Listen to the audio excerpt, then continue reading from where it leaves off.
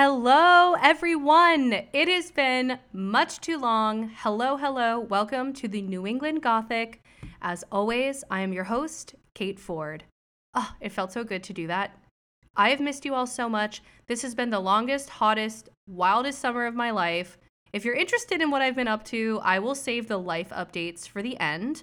But for now, I just want to jump right into our story. I've missed you all so much.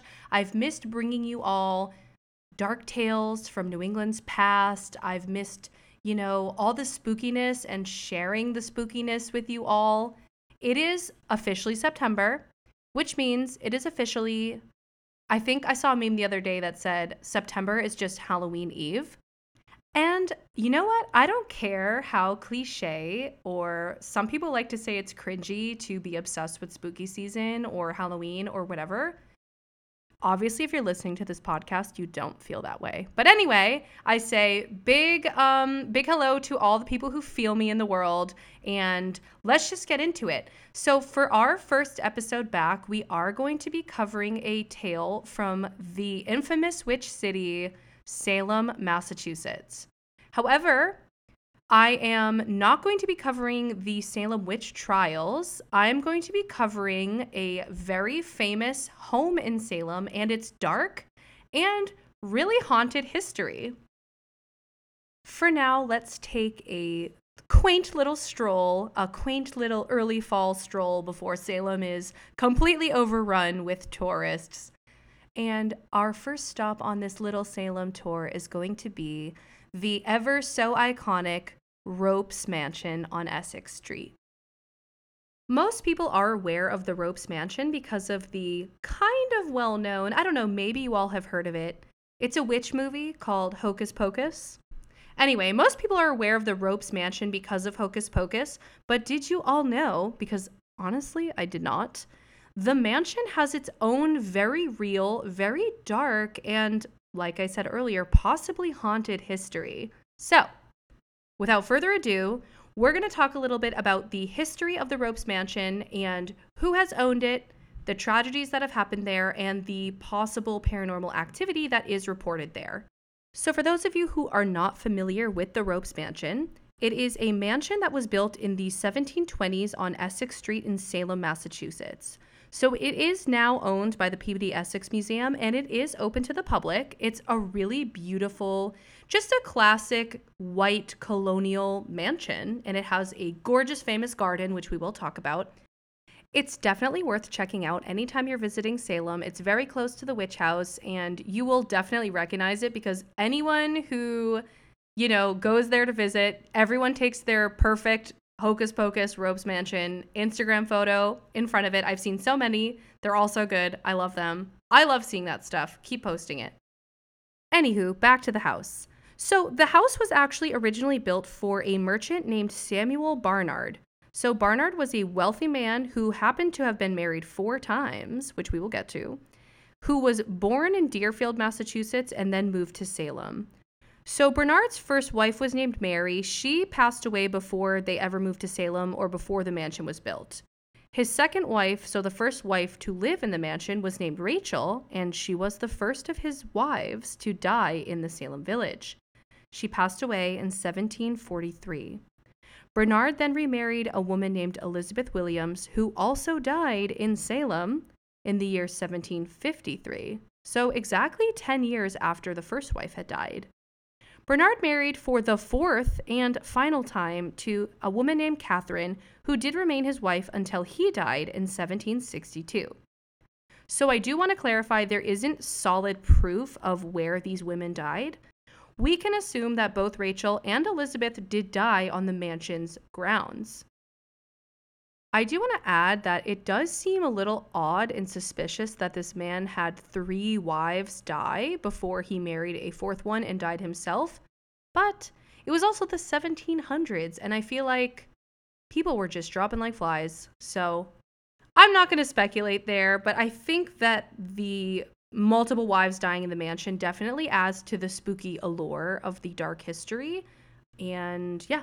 So there's not a ton else about the Bernards out there because after the Bernard family owned it, it was sold in 1768 to the famous Nathaniel Ropes, hence the name Ropes Mansion, who was a judge. So that again was 1768. So there's a lot about Ropes' history and his family's history in the mansion, and most of our story actually is going to be centering around that family.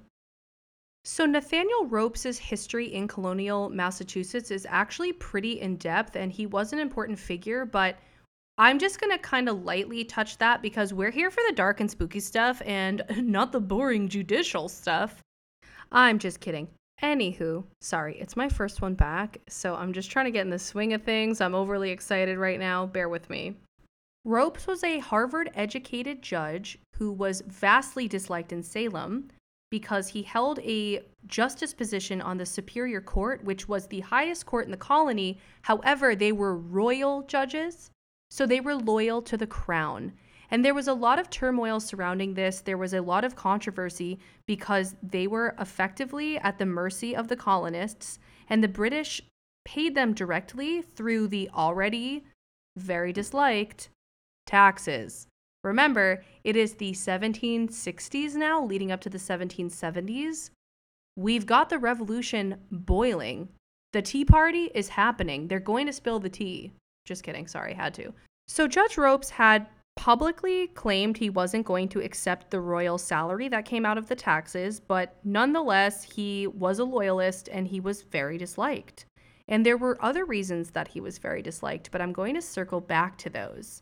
In March of 1774, an angry mob attacked the house, throwing mud, sticks, rocks, whatever they could find on the ground at the windows, and calling for Judge Ropes to renounce his allegiance to the crown. However, at this time, Nathaniel Ropes was actually on his deathbed, dying from smallpox. He did die the next day, and many claim that the angry mob would just sent him over the edge. He just couldn't hold on anymore. He was only 47 years old. Another reason that Nathaniel Ropes was highly disliked at the time of the angry mob brewing outside of his house, and it had to do with his smallpox. At this time, Salem was absolutely ravaged by smallpox, as was Boston, a lot of New England. And it's kind of interesting given our current political climate after everything we went through with COVID, but there were angry mobs related to inoculations, is what they called basically vaccines at the time.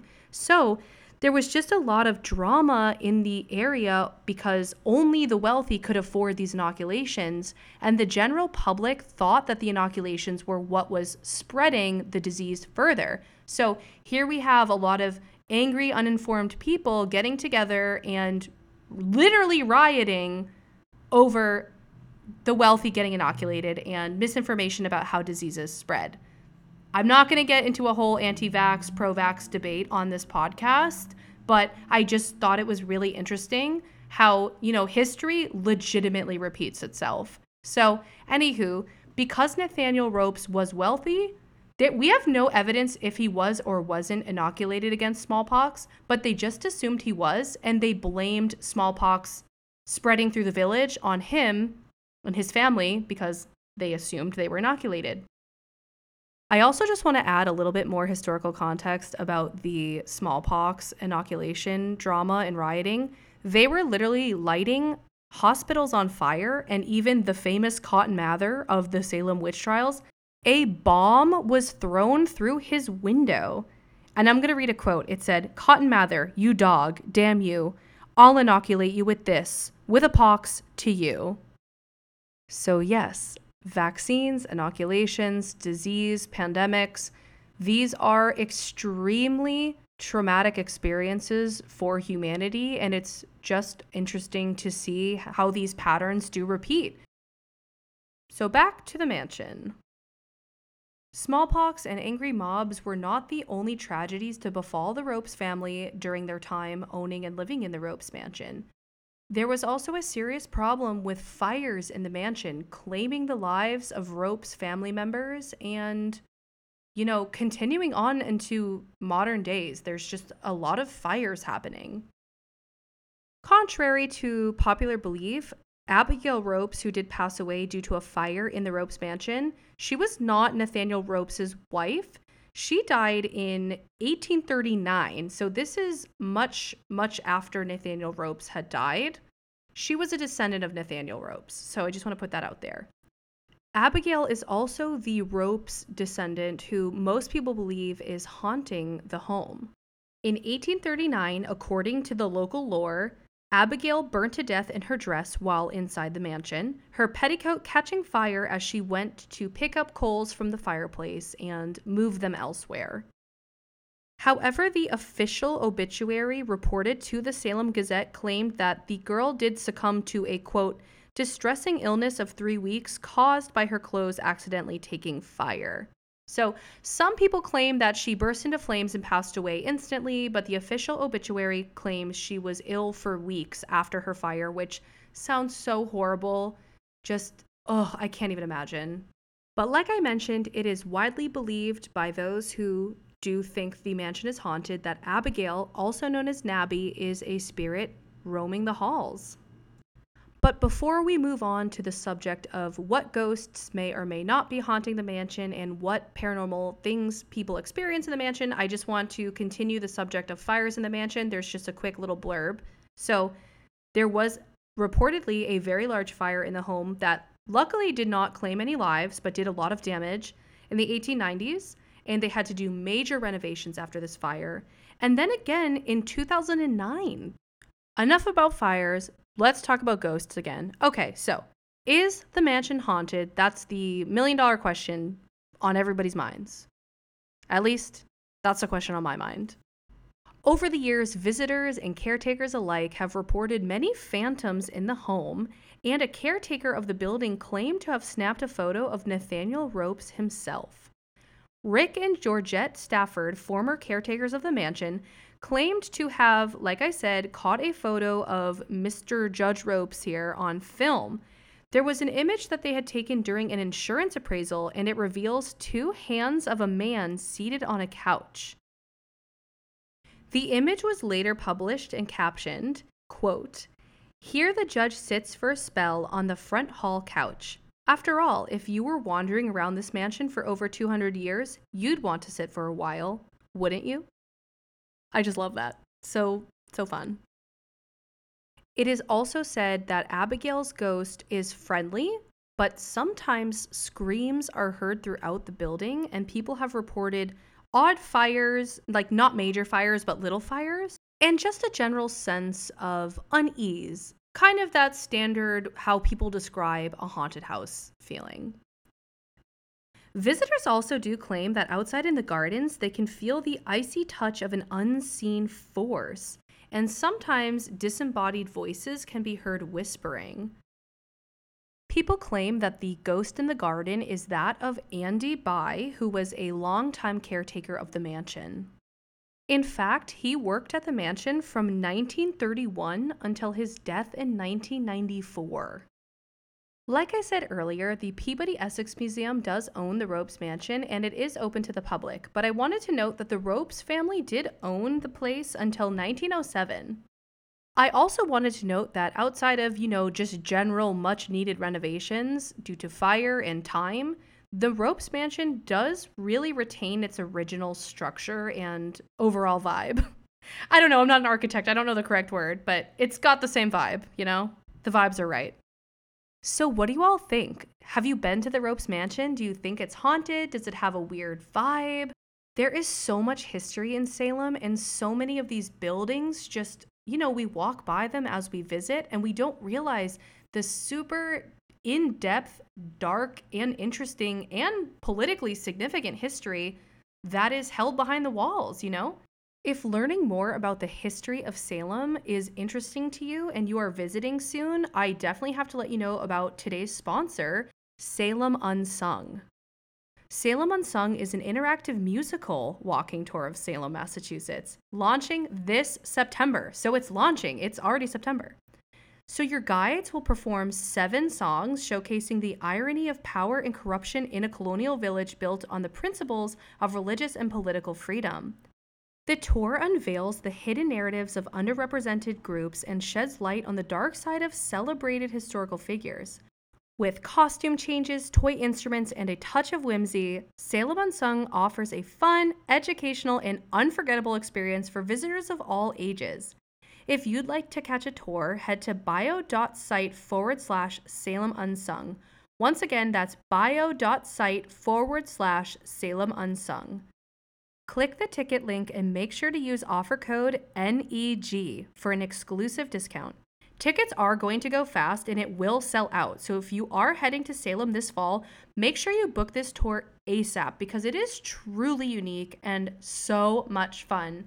You all, I am so excited to see this tour in person. I'm so excited to have Salem Unsung as a sponsor because if you know me, you know I am a theater kid. So we're combining spooky history and theater, and it's a unique tour of Salem. And there's nothing wrong with the other tours in Salem. They're great. I've taken many of them. I love a historical tour. Like, look at me.